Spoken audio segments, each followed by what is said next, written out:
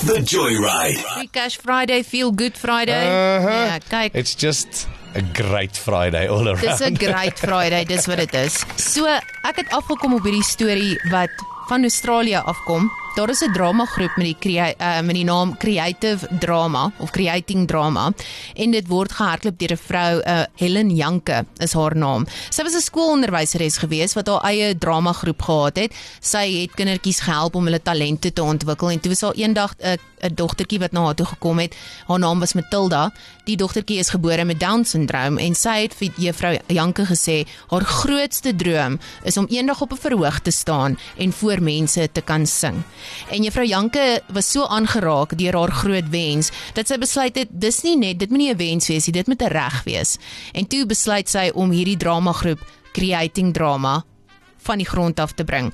Dit het eers net uit 4 lede uit bestaan, maar sy is nou 25 lede sterk, wat deelneem aan produksies, maar 400 gaan vir volgende jaar opteken. What? So dit is hoe dit begin het, en toe dog ek by myself, hoe wonderlik is hierdie juffrou Janke nie, dat sy so iets begin het, en kinders help, wat so graag 'n droom het, en 'n passie het vir hierdie tipe goed, maar nie noodwendig die geleentheid kry om dit te doen nie.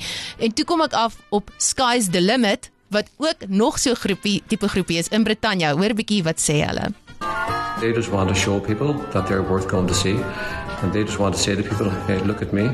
I'm different. I'm not like you. But just because I'm different, it doesn't mean that I'm not worth coming to see. They want to show other people as well with learning disability and autism. They want to inspire them. The parents are delighted. They're so proud of their children. You can imagine parents who are just used to their children being sidelined for everything, not included in anything. And now their children are the stars of Oma. Being from Sky's Limit is like someone you go out there, show the public who you are, and so you're not scared. Any type of person with any problems or anything at all can go up on stage and just shine. Oh man, you gotta love the Irish. Ja, die laaste persoon wat daar gepraat het, sy naam is Caitlin, en sy het 'n baie erge vorm van autisme, maar sy gaan op haar stage, nee, en sy doen haar ding, dat jy nooit anders sou sê nie. En dit is my so mooi, dat daar sulke groepe bestaan oor die wêreld, wat vir mense die geleentheid gee, om ook hulle liggie te laat skyn.